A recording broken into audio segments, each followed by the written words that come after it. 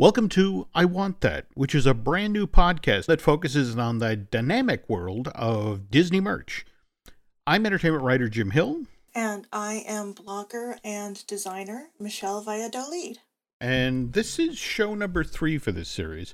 Michelle and I are recording this on March 24th, 2019, so we are 3 days into spring. Downside of that is, for those of you who are standing in line at Epcot's International Flower and Garden Festival, hoping to get an orange bird sipper, you're probably going to be there till the start of summer. But I'm getting one. Yeah, I heard. Yes, you. Somebody was kind enough, who I guess was born in that line. It's getting one for you and sending it to you because it's Alice's friend Sarah, who's awesome. Okay. She works somewhere in the world. Okay. Well, these $14 plastic sippers, at one point, the line had gotten so long it stretched to Mexico and was actually impeding performances of the Coco show there, that they brought the Miguel puppet out. Oh, he's so cute. Yeah. All right, you know that scene's from either Gone with the Wind or The Simpsons, where they pan up and there's the carnage? Mm-hmm. That's kind of what it's like looking like over there. Okay. Well, they seem to have resolved the issue that at one point, I guess, was causing shoving and fisticuffs and Disney security being called. But I guess the way they solved that problem is they stopped making it possible for people to buy 10 of the little orange birds at once. Now they can only buy 1, which I guess moves the line along that much quicker. But 2 would be better, I think. In my case, the problem is that we stopped the orange bird line only to get ready for the Briar Rose Gold line. Right. So can you talk about this? What is... Well, this is going to be in more than one place around Walt Disney World. It's going to be everywhere you find those ubiquitous Minnie Mouse ears and such. Mm-hmm. Rose Gold is out March 31st. Or March 30th, sorry. Okay, and replacing it is... Briar Rose Gold. Okay. And it's a slightly more lavender, a little more dusky. It's really pretty. I think people are going to love it. Okay. I was actually at Disney World back in 2017 when the initial rose gold hysteria was going on, which I think you mentioned. It was the mommy bloggers that sort of... It was the mommy bloggers who really made the rose gold thing a thing. And now you see why Disney treats them so well, is because they have this kind of power. Well, I just remember I was at the Lion King media junket. I was waiting to interview Ernie Sarbella, and there was another reporter there with me who the entire time was working her phone, calling each individual store on Disney property, trying to find out who still had rose gold mouse ears. And she found out that a bunch of them had just been put out at the gift shop in the lobby at Animal Kingdom Lodge. And I think she promised her firstborn male child to the employee there. It's like, just hold 3 of them. So this is strictly an in the parks thing. This is not a Disney store thing, right? I've never seen them at Disney stores, but don't quote me. Okay. But I've never ever seen them there or heard of them being there. Okay. Not to say that if you go to your local Disney store, you're not going to find cool things. In fact, just this past weekend, the second pin set for the Road to Toy Story pin collection hit store shelves. It was $29.95. There were 6 pins in the set, and I guess this time around it was Jessie, Bullseye, Zurg, Stinky Pete, Mr. Potato Head, and Slinky Dog. And I guess that is the conceit of the series of pins, that they're putting them out every 4th Saturday. Is that how the math works? I think so, yeah. All right. It's the 23rd on each day. Okay. February 23rd, March 23rd. Okay. Not entirely sure how this works, folks. You want to check with your local Disney store, but the idea is that one weekend a month they are releasing these pins. The first set, which featured Woody, Buzz, Ham, the Little Green Army Man, Bo Peep, Sheep, and Rex, that hit on February 23rd, also for $29.95, and I guess we'll see a set drop in April, and that will undoubtedly... It's the 23rd. Yeah, I bet it will feature Lotso and Barbie and Ken and characters from that. And the interesting thing is, of course, that the final set 4 will drop in May, just before the actual theatrical release of Toy Story 4. And I think they're holding Bo Peep for that set because obviously Bo Peep has been reinvented for this new film. I hope Mike is in it. Mike, the microphone toy. I love him. Well, I think, that's the thing going into 4. The new trailer dropped this past week, and it's been interesting watching people sort of go through it, and it's like, okay, who's this Duke Kaboom guy, and who's Gabby Gabby, but when you compare the numbers of people, I guess they got 25 or 26,000, or 26 million views online. But when you compare that to the 116 million that Frozen 2 got. Yeah. So anyway, that's we've got the next 2 sets dropping in April and May. And speaking of your local Disney store, Michelle and I are recording this on the 24th, but when this show goes live online, it's going to be March 28th, which is a pretty significant date for the Disney stores because the very first Disney store actually opened at the Glendale Galleria back on March 28th, 1987. And you got to that one, didn't you, Michelle? Yes. David Mumford took us there. Oh, okay. And other than a lot of blue and white tile, what do you remember? I remember the really great character maquettes. Mm-hmm. And I remember that they had a lot more stuff for grown-ups and a lot more stuff for household stuff. It mm-hmm. was almost like Disney Home in the back part of the store. Okay. But also the cast, was that back in the time when the cast members wore the sweaters with the patches? Or? Yes. Okay. Yes. All right. I never made it to that one, but Disney got crazy serious about the Disney store starting in 88 or thereabouts. Massive expansion. So the first 13, 2 of them opened in the New England market. We had Burlington Mall and the Pheasant Lane Mall up in New Hampshire. But by April of 1990, there were already 50 of these stores around the country. That same year, Disney tried kind of a hybrid store. They did a Disney store, and right next door to it, in fact, there was complete flow through between these 2 things, but they did a thing they called Mickey's Kitchen. I made a point of seeking it out, or at least the one, there were only 2 of them in the world. There was one at the Woodfield Mall, I want to say in Chicago, and then there was the one at Montclair Plaza out in California, and made a point of going to it one afternoon to check it out. And it was, Mickey's Kitchen was actually about 2 and 3 feet up from the Disney store. As you passed from one to the other, you had to take 2 and 3 steps down. But by raising you up, you as you were eating, you could be staring down at the things that you would like, ooh, I should go in and buy that. There was the Goofy Burger, the Supercalifragilistic Chicken Salad. They had the Salads in Wonderland, the Soupity Doodah. And they tried. Why did they make it? But weren't all the burgers and stuff healthy? Well, no, there was a Mickey's Meatless Burger. Well, back in that day, that wasn't done much. No, I mean, I'm trying to remember. Eisner didn't have his quadruple bypass till 94. And that was when, the turkey burgers came into the parks and all that. There were little individually done dining areas. So there was like a Winnie the Pooh area. There was a Tony's Italian Kitchen. So they only did the 2 of them. And then in November of 1991, Disney signed this huge cross-promotional deal with Burger King. And, one of the conditions of Burger King coming on board is one of the, the big-time sponsors of the movies that were coming out. In fact, when the first set of toys that came out for Burger King were Beauty and the Beast. But the understanding was, we will give you all this money to promote your movies, and you will get out of the fast food business. And they did. But on the other hand, the retail side, they started doing interesting things. I mean, May of 1996, we saw the Fifth Avenue store open up. I have some pictures from our trip there. Mm-hmm.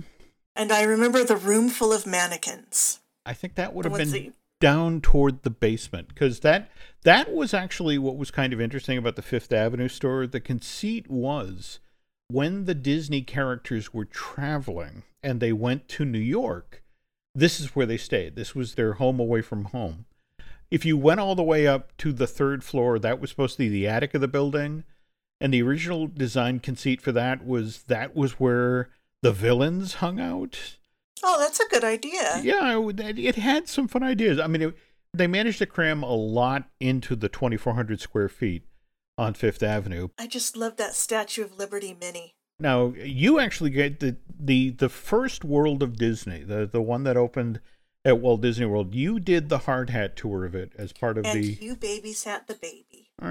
I did. But anyway, talk about getting into that. They put us in hard hats and they let us walk around. And of course, there was no decor yet, but they were installing some of the stained glass and such. Mm-hmm.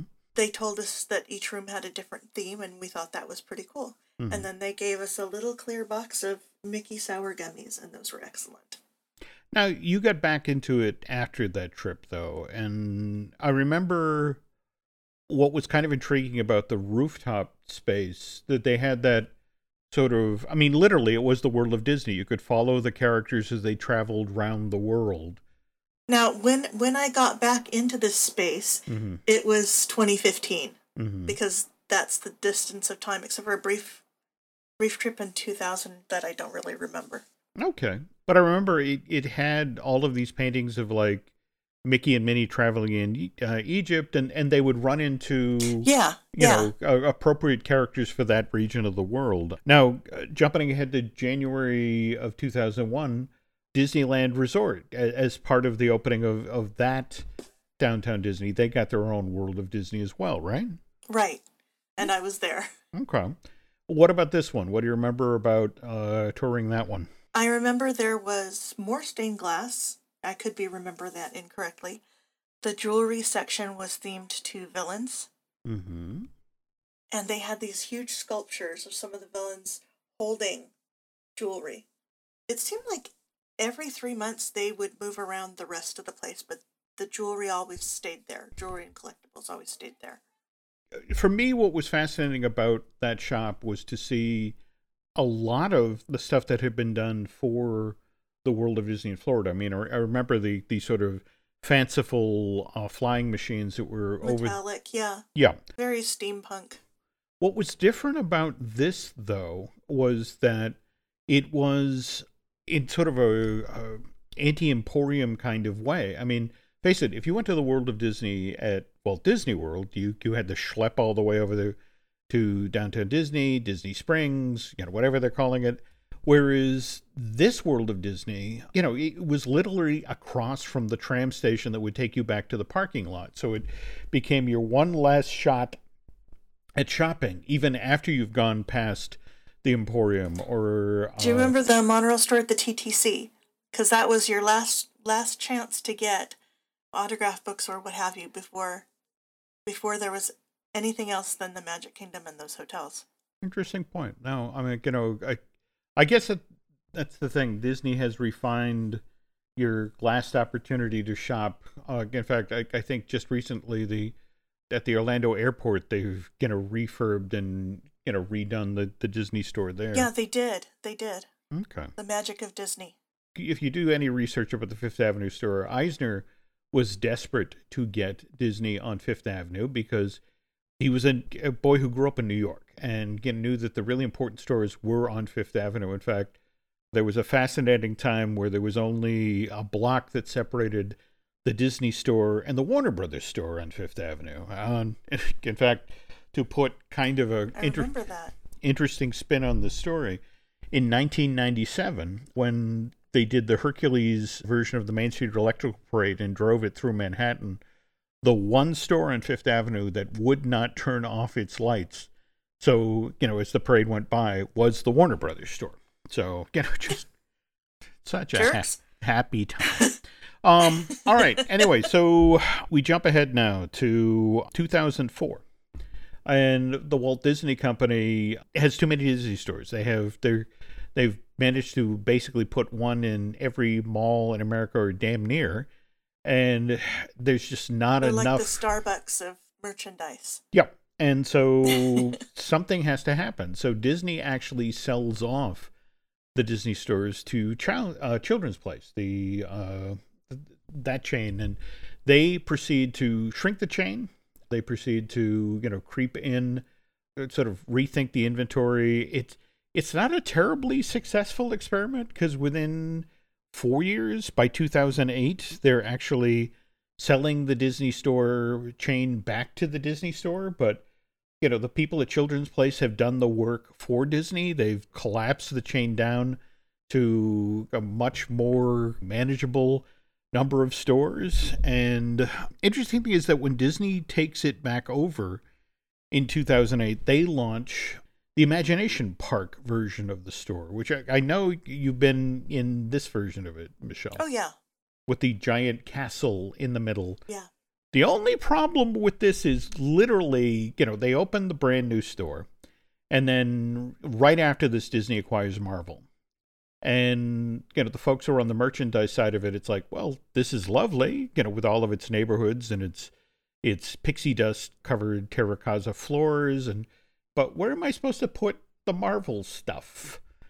And 3 years later, Disney acquires Lucasfilm. And suddenly this really becomes a problem because it's like each of these stores has a giant castle in the middle of it and eating up all sorts of retail space. But that was like 9 square feet, which is money. It's money.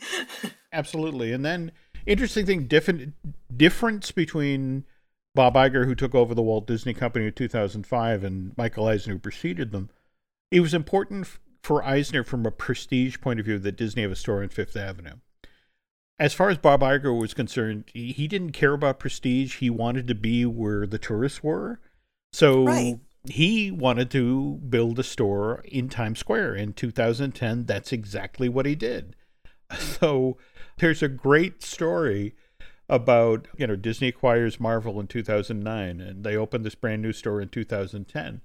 And Bob had promised Ike Perlmutter, the owner of Marvel, that, there's going to be a huge section in the store with Marvel stuff. You're going to love it. And so one morning, very, very, very early, Bob Iger gets a call in California, literally waking up in bed by Ike Perlmutter, who's like in the Disney store and furious because he's walking around. It's like, where's the Marvel stuff? There is no Marvel stuff in here. You promised me that there would be Marvel stuff, and especially the Times Square store. Why is there no Marvel stuff? And Iger rubs the sleep from his eyes and it's like, Ike, do you see the escalator? Go up to the second floor. I am not surprised at all by this. Go ahead. Okay. Goes right up to the second floor, and sure enough, the first thing you see when you get off the escalator is a giant Marvel section. And he's like, oh, okay, Bob, never mind. And the phone call ends. So anyway, what a guy. Now, this still is a problem. We have this Imagination Park series of stores. We have Lucasfilm gets acquired in 2012, and jump ahead to 2017, and Michelle and I are together the final day of the D23 Expo. And there on the floor of the D23 Expo is actually kind of the prototype for the next version of the Disney Store, right? Right. And you actually got to chat with the gentleman who was sort of walking this out. In fact, they were going to be doing the brand new version in a couple locations in California, weren't they? Yeah, and there's one not too far from my house. Okay. At first I had my doubts because they didn't have it completely full of merchandise, so I thought, wow, this looks kind of bare. But in the store itself, it looks fantastic. Mm-hmm. Well, but more to the point, Castle is gone. It's kind of a stark white space, but with giant projection screens and that sort of thing. What I think is the most fun is if you go there at, 3 o'clock California time, you can watch the parade from Disneyland live. I did not know that. Okay. How cool is that? That is kind of cool. If you get really, really homesick, there's that. And I think on the East Coast they do it from Walt Disney World, but I have to double check. Okay. Now speaking of changing the design of stores, October 26th of last year, the brand new version of Disney, the World of Disney store opened at Disney Springs, and then the day after that, the World of Disney reopened after a pretty significant redo in Anaheim. And there was a huge hue and cry about that. They're taking the characters out. Now it looks like a warehouse, and it actually is closer to the characters in design, in this new design. It's a lot of brick, but all the artwork and everything. They have the magical paintings Mm-hmm. from the ships and from 21 Royal. They have them there. They show Cinderella getting her dress and things like that. Mm-hmm. And then behind one of the counters is what looks like an animator's desk with all sorts of incredible art behind it. Hmm. Now, I was reading that the mythology, at least for the Disneyland version, is supposedly that this used to be the garage where the buses were parked that brought people to Disneyland. Is that what? I was told that this was the backstory, that they had maybe they had bought this building, supposedly that this is where the tour buses that initially brought people to Disney. Oh, that's why that stuff's on the ceiling. Oh, okay. Well, there we go. I don't know if Disney World... What does it used to say? Light shines on Marblehead? Well. I don't know if the one at Disney Springs has that going for it as well. I think, again, Disney Springs already has the whole mythology of the small Florida town going for it. But I guess what intrigued me the last time I was walking through this building was, as opposed to the old design where, for example, there was the jewelry section with those giant alligator, crocodile from Peter Pan display cases or that sort of thing. It's a much more open plan. I mean, you can sort of stand in the middle of the store and it just seems to go on for days. And let me tell you, you don't stand in the middle of the store and think that you're going to die of sweatbox disease or whatever, because now you have a nice airflow through it, which I guess they didn't really think about when it was initially made, and now it's nice. Very cool. It's exactly. Okay. Before we step away from Anaheim completely, you were mentioning that there was a brand new store opening there, Sugarboo? Sugarboo and Company, dealers in whimsy, or dealer in whimsy. And the owner named it Sugarboo. Rebecca Puig named it for her children, Jake and Sophie, because that's what she calls them. Oh, okay. Individually. What gets sold at Sugarboo? It's kind of like an artsy Pier 1 Imports. They're not going to see Disney merchandise there. Rarely if at all, but it's things like throw pillows and artwork, but everything is made from something natural. Okay. So you've got metals, jute, linens, and depressed woods they said, curate a collection where rustic, vintage, and modern sophistication live together in looks you're sure to love. And they're showing this glassware, and I'm like, yeah, I would love that. Okay, got it. Oh, before we totally step away from the topic of the Disney store, obviously this new design that was put out in 2017 is fluid enough so that when Disney decides what sort of Fox merch is going to be, start showing up at the Disney store, that they can find space next to the Lucasfilm or the Marvel stuff. And which I guess brings us to the big question: what's going to be the first thing we see show up at the Disney store from Fox? Thinking Family Guy plush. No, I'm just kidding. Probably something from Fantastic Four. I actually think you're probably not far off with Family Guy, though I think it's maybe the show before that. The Simpsons? Yeah, maybe. I think you saw, as I saw, put up a bar where you can buy Flamin' Moe's and Duff beer. When they put up the new corporate page for Disney, what did you see from Fox? I saw A Shape of Water. I saw Bart Simpson. There we go. I saw Avatar. I hate to say it, but I would think it's one of those two or one of those three, maybe two of those three, because, I don't necessarily see a Gilman plush moving all that well. I would. Before we go to our break here, I want to make you folks aware that we're actually doing a contest here on I Want That. The nice folks at In the Book, these are the ones who do these wonderful personalized stories. And, where you can, get your child's name actually into a hardcover book that features, they've got exclusive licenses to the Pixar Cars collection, likewise the Disney Princesses. So, you could really help your child get excited about reading by putting their name in a book. The nice folks in the book have provided us with some prizes, so we're going to just pick randomly from the folks who write into contest@jimhillmedia.com. And you had the candle people to talk about, right? Yes. I wanted to talk about Lux Illume's circa 1955 candles. Mm-hmm. And my favorite collection of theirs is their Soarin'. They have Over California, Soarin' Over Orange Groves, which, guess what it smells like, Jim? I'm guessing Orange Bird. No, it smells like oranges. You're funny. Soarin' Over the Fiji Islands, Soarin' Over the Taj Mahal, Soarin' Over Malibu, which smells like beach and sand, Soarin' Around the World, which I believe smells like the ride, Soarin' Over Yosemite, and Soarin' Over Mount Kilimanjaro. These all sound interesting, and right. I guess some are headed my way, so I will try them out and let you folks know what I think of them.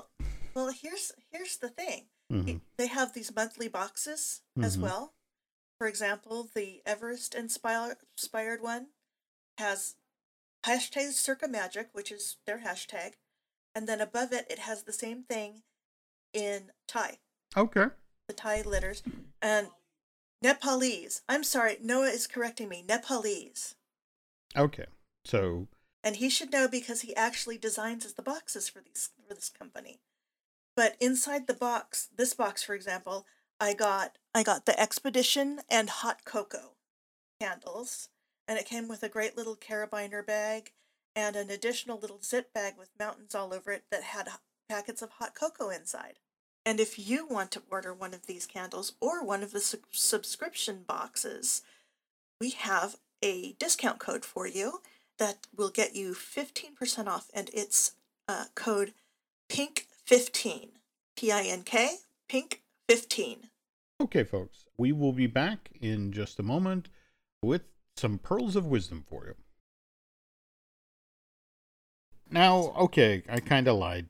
Not pearls of wisdom. We're talking about the Disney Wisdom Collection, which rolled out at the Disney stores in January of this year and has kind of an interesting history, or it grows out of kind of a weird thing. In fact, it sort of ties back in with what we covered. Was it our first show where we were talking about the Steamboat Willie popcorn buckets?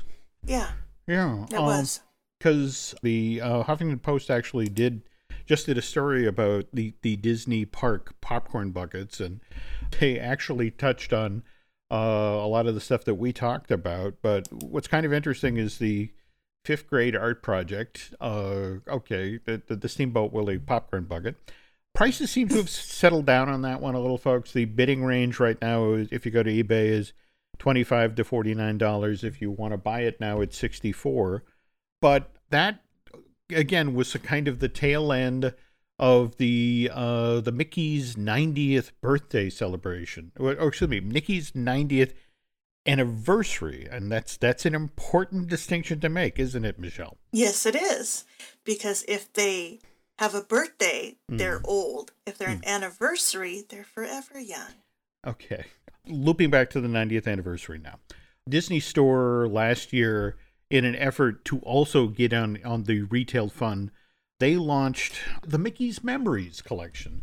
Did you get into the store to see these, Michelle? It was a series of plushes. Yeah, I did. Okay, and refresh my memory here. So it's a limited edition plush. There was also a stackable coffee mug and a pin set. And the gimmick was the look changed every month, right? Right. Okay. I guess they started in January with Steamboat Willie, so it was black and white, and then February was the 1920s, and so we get sort of an Art Deco thing, and March is the 1930s, and so on and so on. I guess the initial idea was that because, what is it? Is it that Mickey's birthday was on, or the way that the company describes it was like, it's the day that Steamboat Willie premiered at the Broadway Theater, right? So it was November 18th.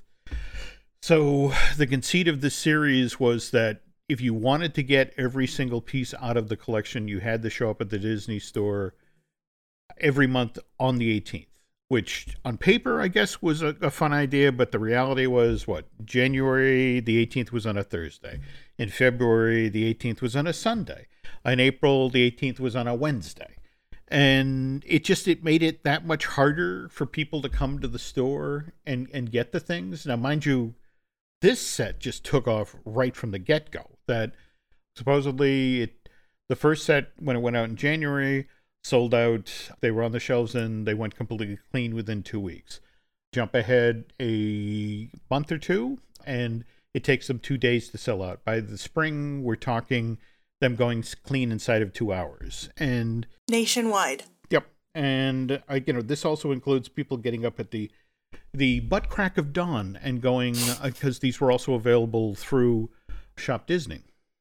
Obviously, when you have something that's this successful, you want a sequel. And so what Disney decided to do was launch a different collection, the Disney Wisdom Collection. And rather than building it around one character and doing 12 different Mickeys, this time around they opted to do a different character each month, but with the key being that they had an inspirational quote on them. So when they launched in January, obviously we've got Tim Burton's Dumbo coming out. In fact, by the time you hear the show, Dumbo will be opening tomorrow, folks.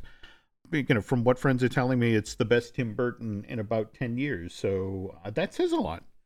But anyway, they wanted to avoid the same mistake that they had made with the Mickeys. So rather than go with a locked-in date, I want to say it was is it the second or the third of... Yes, the third Saturday of every month is when you can go to the Disney Store and collect these things. For the Dumbo set, they did Timothy Mouse's quote. The very thing that holds you down will lift you up higher and higher. And for February, they did Mushu from Mulan, and they had that wonderful quote from, the Emperor, the flower that blooms in adversity, yada, yada. We've got the live-action version of Mulan making its way through the production process now. In fact, friends who have seen the stuff that's being shown on the lot are saying this may be the best of the Disney live-actions, which is saying a lot. But here's the thing. They're pushing the Mushu character out ahead of this live-action Mulan that's coming next year. There's no Mushu in the movie. Because, again, live-action. You don't think they're going to make Mushu toys anyway? You go see Mulan, they're always going to have Mushu stuff. Because, okay. I mean, all the stuff came out for Dumbo at the parks. And we walk into World at Disney, like I was just talking about. 99% of the merchandise is classic Dumbo. Classic Dumbo. Classic 1941 made Truman cry Dumbo. Okay. And it's adorable stuff too. It's fantastic stuff. But yeah, only like a t-shirt and one other thing in the whole group was from the movie. So I think merchandise is waiting to see what happens. Okay. And speaking of those who are waiting, April, if you're looking to get in on a Disney Wisdom, the one that's dropping then is Piglet. And he's got a scarf on him that says, "You are braver than you believe, stronger than you seem, and smarter than you think." And the quote is attributed to Christopher Robin. So I hate to say this, folks, but if you're looking to get on this thing now, you're going to be living on eBay for a while, picking up stuff after the fact. And with this series, they bumped out the line, didn't they? It's not only a plush and a stackable coffee mug and a pin set, it's also a journal, isn't it? And also there's a print that you can get online only. Mm-hmm. And one other thing you can get online only, I think it's a t-shirt. Yeah, and then... Oh, it is a t-shirt. And then I guess to further supplement the line, there's some sort of a banner that you can then put your pins on, right? So yes, there is. Okay. Well, all right. Long story short, folks, you're going to have your wallet open a lot if if you want to get some wisdom, particularly after the fact. But friends who have already collected the line are talking about they love the stylized look. They love that they're all bold, strong colors. And I guess what was it? Dumbo was blue. Mushu was red. And Baloo was sort of what is it? A teal. Blue, okay, teal. There we go. And Piglet, surprise, is pink. So beyond that, what? I guess looking to June, it's Miko or something like that? Is it Miko? I have a friend who's going to love that. All right. Well, anyway. Pamela. So, like I said, folks, if you're looking to get some wisdom this late in the game, it's going to cost you. But if, on the other hand, they're not willing to pay for wisdom, but they'd love to hear it, where can they hear you, Michelle? They can hear me here or on the Pink Monorail podcast with my daughter if you're over adult age. And I also write on micechat.com. Very cool. Okay. My side of the fence, we have the podcast that started it all, Disney Dish with Len Testa. We have the Marvelous Disney podcast, which I do with Aaron Adams. We also have Looking at Lucasfilm with the amazing Dan Z. And last but not least, there's the Universal Joint podcast, which I do with Dustin Fuse. And we've been talking quite a bit lately about the Hagrid's Magical Creatures Motorbike Coaster Ride. It's a really good podcast, and I don't have a horse in that race. Okay. And speaking of podcasts, if you would do myself and Michelle a favor, if you could head over to iTunes and rate our shows and recommend them to friends. And likewise, if you really want to be supportive, you could subscribe to Bandcamp. We are doing some Bandcamp exclusive shows over there. You should go check those out. And that's it for I Want That. Thanks for listening, and Michelle and I will be back with a new show soon.